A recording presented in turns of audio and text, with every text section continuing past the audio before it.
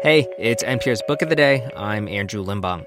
Today, we're going to celebrate being an absolute obsessive dork over the things you love.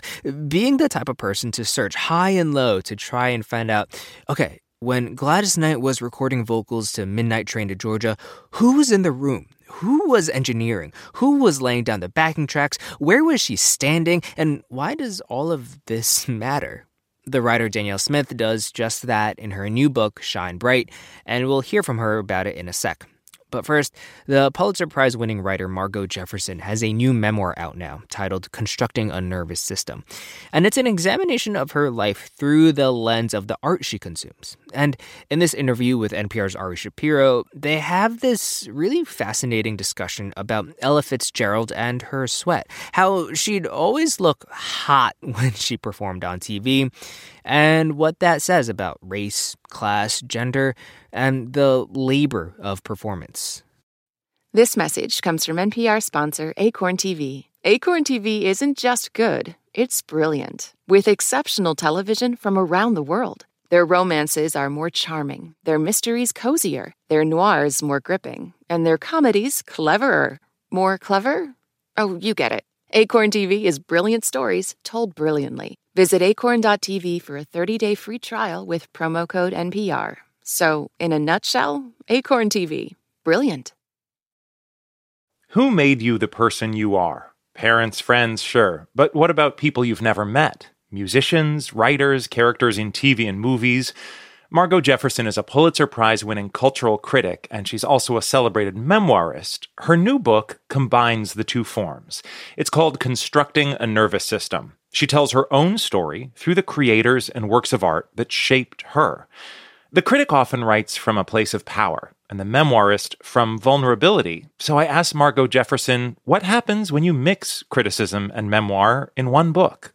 What I wanted to do was reverse that dynamic, or at least give it much more texture. I've been very interested, the more years I've given to criticism, in how vulnerability, in fact, can be a kind of critical authority. It probes, it exposes, it allows more, imaginative access to the work.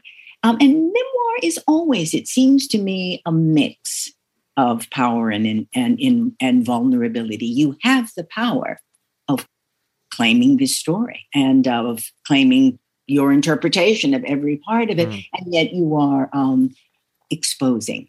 You're exposing yourself to all kinds of judgments. Well, let's take a specific example. You write about the influence that many different artists and musicians have had on you in your life, and one of them is Ella Fitzgerald. And you write specifically about her sweat. When you were a child, what did Ella Fitzgerald's sweat represent to you? It represented to me, when I saw her on television, it represented a kind of déclassé vision of labor. It's too dark. It's too dark. Working class women, sweating.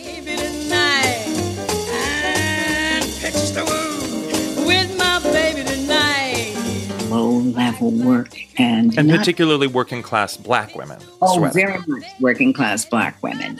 One of the things you always noticed watching Ella on TV was that she seemed to be the only woman, including even other Black women who were more glamorous, let's say like Lena Horne, but she was the only woman among a population largely of white women on television who ever seemed to sweat. Perspiration is a genteel word for sweat.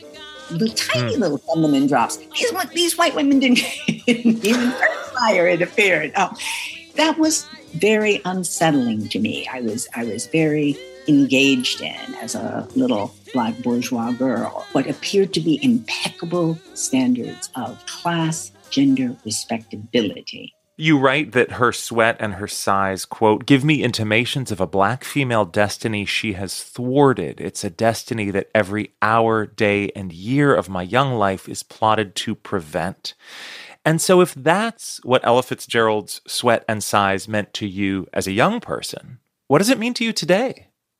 It means I was able to leave that set of confines and stereotypes and constrictions up behind. It means the world. It means that I can bring to her, looking at her as well as listening to her, the same ebullient sense of freedom that she brought to her music. It also means that the world has changed enormously. It means very everyday things, like I've been taken by history through race consciousness, class consciousness, feminist consciousness.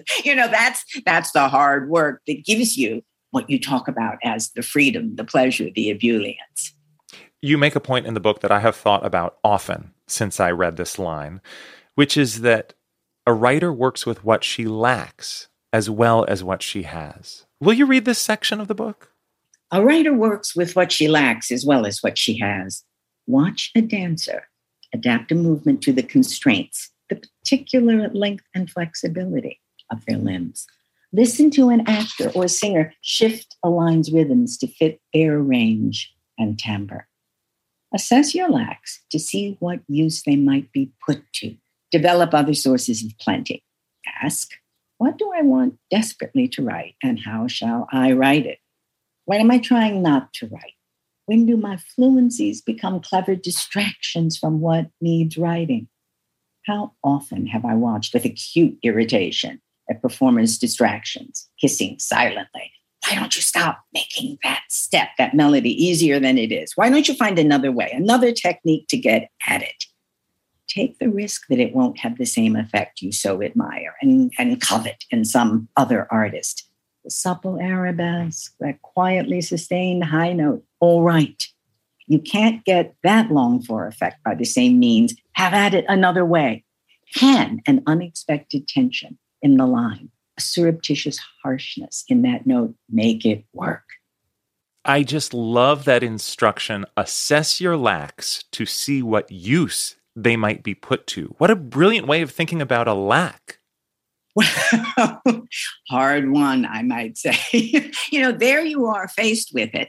And so you must find your way through and around. You must get resourceful. And in that way, I would say performers in every field, theater, dance, whatever, music, have been especially useful to me because you can watch and see and hear them making those adjustments. How important do you think it is that readers are familiar with the many different creators who you reference over the course of this book? It's a staggering range. I hope that I contextualized. I gave each of them a setting, whether it was a scene or whether it was a sentence, that in some way, even if the reader didn't know this writer or singer exactly, it brought something to life. Got your senses going. Because there is so much music in this, do you want to give us a track to go out on? A song that you think would make a fitting conclusion? How about Ella doing How High the Moon? How high the moon, don't reach up too much, though the words may be wrong to the song. We're asking how high is the moon. Give us a little insight into this that we might glean from the book. There is a great performance that she did at a Berlin festival in the 60s. When you're listening, you don't see her sweat, but, she just goes chorus after chorus. She goes up, she goes down, she scats, she hums, she even moans a little, and she ends triumphantly, for my purposes, by taking a line from a Jerome Kern love song and changing it around. The song is Smoke Gets in Your Eyes, and she turns it. Sweat gets in your eyes. Sweat gets in my There it eyes. is. The moon and sweat and this voice, fearless and joyous. Margot Jefferson, her new book is Constructing a Nervous System. Thank you so much for talking with us about it. It was a pleasure. Thank you.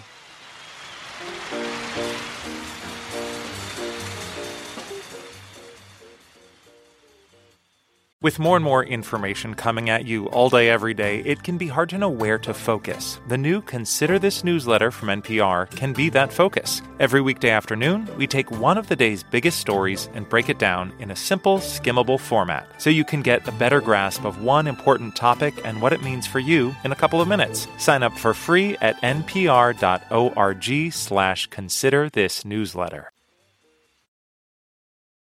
All right, like I said at the top, Danielle Smith, author of the new book Shine Bright, is an obsessive nerd about Black women in pop music, in part because they typically don't get the same amount of critical attention as their white male counterparts.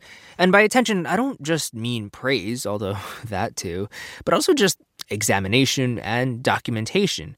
And she tells NPR's Wanda Summers what's lost when that stuff isn't captured for the historical record. By the way, this is just an excerpt of a longer, lovely interview from our friends over at It's Been a Minute. You can find the full conversation at their podcast feed. Anyway, here's Juana. All right, y'all. Writing a book is a feat, and if you ask any author, they'll tell you all about that. But today's guest had a little bit of help when it came to writing her new book. So I would just listen to, say, all of the songs that made it to #1 R&B in 1971 that were created by women. That's longtime friend of the show, Danielle Smith. She says she relied heavily on playlists while working on her new book, Shine Bright, a very personal history of Black women in pop. Super specific, slightly nerdy playlists. Songs like Mr. Big Stuff by Jean Knight. The big stuff. Who do you think you are?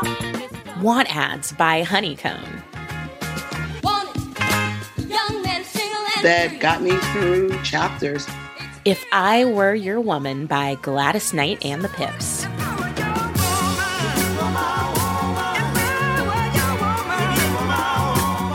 That also just inspired me, getting up in the morning and keeping my mind focused on the work. Now, Danielle is the queen of music reporting. She is the former editor-in-chief at both Billboard and Vibe magazines, and she is also the host of the Spotify podcast Black Girl Songbook. I have been a big fan of hers for a really long time. And her new book is a love letter to Black women in pop music, many of whom have not been given their due. Danielle recognizes their legacies and captures how the genre was built on their achievements in a way that I have just never heard it described before. I also saw myself reflected in her book. It's about growing up as a Black girl in this country and what it's like to both achieve, but also to be wildly underestimated. It's a book about humility and also this really imaginative and beautiful bravery. All right, y'all, let's get into it. Here is my chat with Danielle. This book is such a personal and intimate journey through the history of Black women in pop music. It starts with Phyllis Wheatley, a woman who was enslaved and sang her poems, and it stretches through history with stories about all of the greats that we know, like Aretha Franklin, Whitney Houston, Gladys Knight, and Janet Jackson. I have to ask about your inspiration for writing this book. It feels to me like you've been writing it your whole life. The main inspiration is I just literally never feel like Black women in music receive the credit they are due. I also just feel like Black women's lives and to some degree also Black people's artistic and genius, the genius side of their lives is written about so often in summary.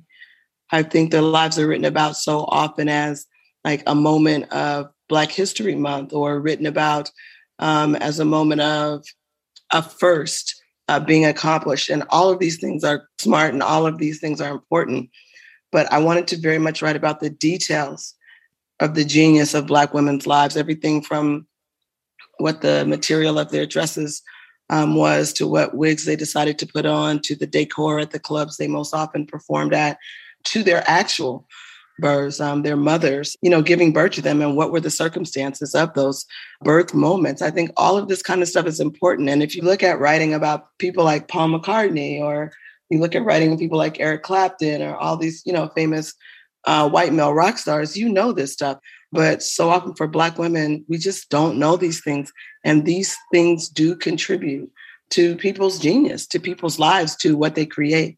What is lost when we don't learn about those origin stories, those minute details like the fabric and the texture of these women's lives? What are we missing when we don't talk about that?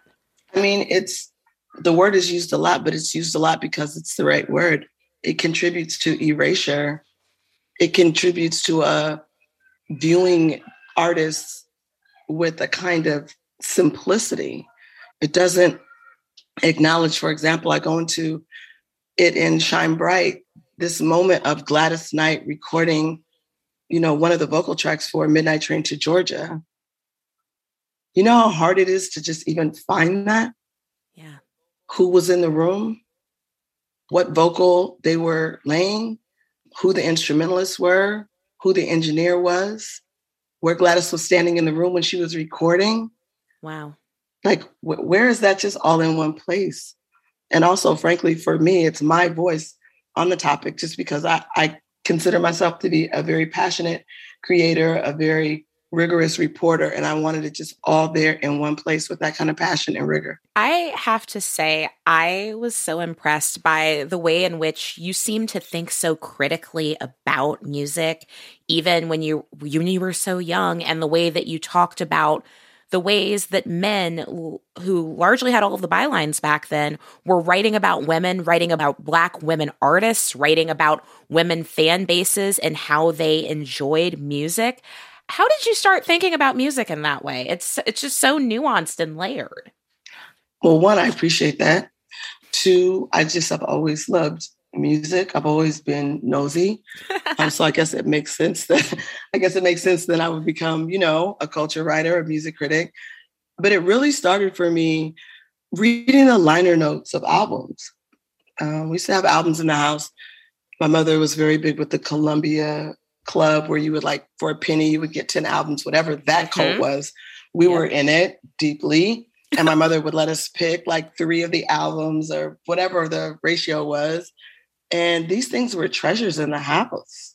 And even before that, I just remember like Songs in the Key of Life, the album art and the lyric book and everything that came with Stevie Wonder's Songs in the Key of Life album. These things impacted me. The design, I think it also contributed to me wanting to become a magazine editor, the way these things were designed. And there seemed to be so much emotion in them and so much poetry. And then, man, by the time I got to high school, I would go to the library. I write about it a little bit in Shine Bright. And I would look at the magazines, the old Life magazines, the old Rolling Stone magazines. I went to a great high school, St. Mary's Academy in Inglewood, California. And we used to have these bound issues of these old magazines. And I would just go through them. And I would read about what people were saying about, the Beatles and what they were saying about, all the big groups of the 60s, Motown, the Supremes. And I would so rarely see a woman's byline. I would literally be searching for it. I would literally go to the next collection of bound issues, just looking for a woman's byline, even something I could make up. Like maybe if she spelled it with an IE, maybe it means it's a woman. But I couldn't find it, man, and it made me mad. You described this book as an attempt for yourself to explore your intense love and devotion to music. And it made me wonder what this book taught you about yourself and about how you grew up. You know things, but then you don't necessarily just go around acknowledging them or stating them. And I think as much as I've written about music in my life, I didn't always go around saying that it saved my life. It gave me whole parts of my childhood that were missing because of the tumultuous nature of my childhood, which I write about a good deal in Shine Bright. And it's the first time I'm really writing about it publicly, because I've written about it semi-autobiographically in, a novel that I wrote in 2003 called More Like Wrestling. And I've got stacks on stacks of journals about it. And Lord knows I probably damn near killed my MFA cohort reading aloud about it in tears. Like it goes on and on. But this is the first time I really put it out there. And so, but I just decided, I'm in my mid 50s and it's like, who am I saving it for? And why am I not telling the story of what is really the story of myself and my sister, Raquel, who loves music also, is a passionate music lover. But I just wanted to say, and again, give the music of Black women the credit that it's due, even in my life. Like, to just go around saying, oh my God, I just love music so much. That's why I became a music critic. I mean, yeah, sure. But if I hadn't listened to Natalie Cole when I was 8 and 9 years old, would I be a music critic right now? I just don't know that I would be. This will be an everlasting love. If I hadn't listened to Sade when I was in my early 20s and late teens, would I be the former editor-in-chief of Vibe or Billboard? I don't know that I would be.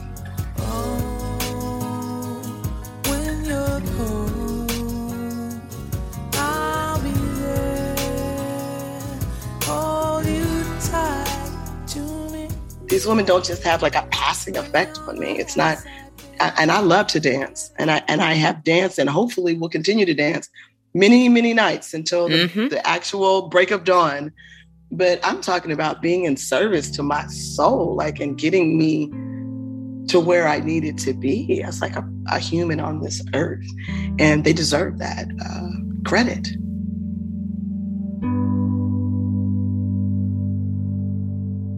Thanks again to the incomparable Danielle Smith. Her book, Shine Bright, A Very Personal History of Black Women in Pop, is out now. You can also catch Danielle's podcast, Black Girl Songbook, on Spotify. And that's it for this week on NPR's Book of the Day. If you want more, you can sign up for our newsletter at npr.org/newsletter/books. I'm Andrew Limbong. The podcast is produced by Kelly Wessinger and Miranda Mazariegos and edited by Megan Sullivan. Our founding editor is Petra Mayer.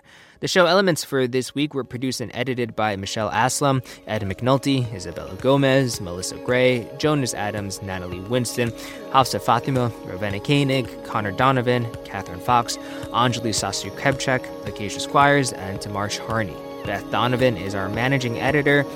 Thanks for listening.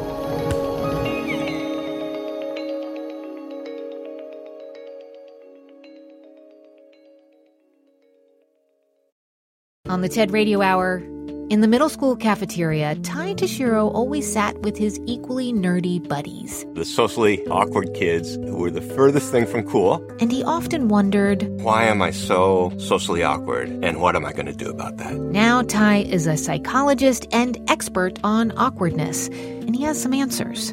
That's on the TED Radio Hour from NPR. From the campaigns to the conventions, from now through Election Day and beyond, the NPR Politics Podcast has you covered. As Joe Biden and Donald Trump square off again, we bring you the latest news from the trail and dive deep into each candidate's goals for a second term. Listen to the NPR Politics Podcast every weekday.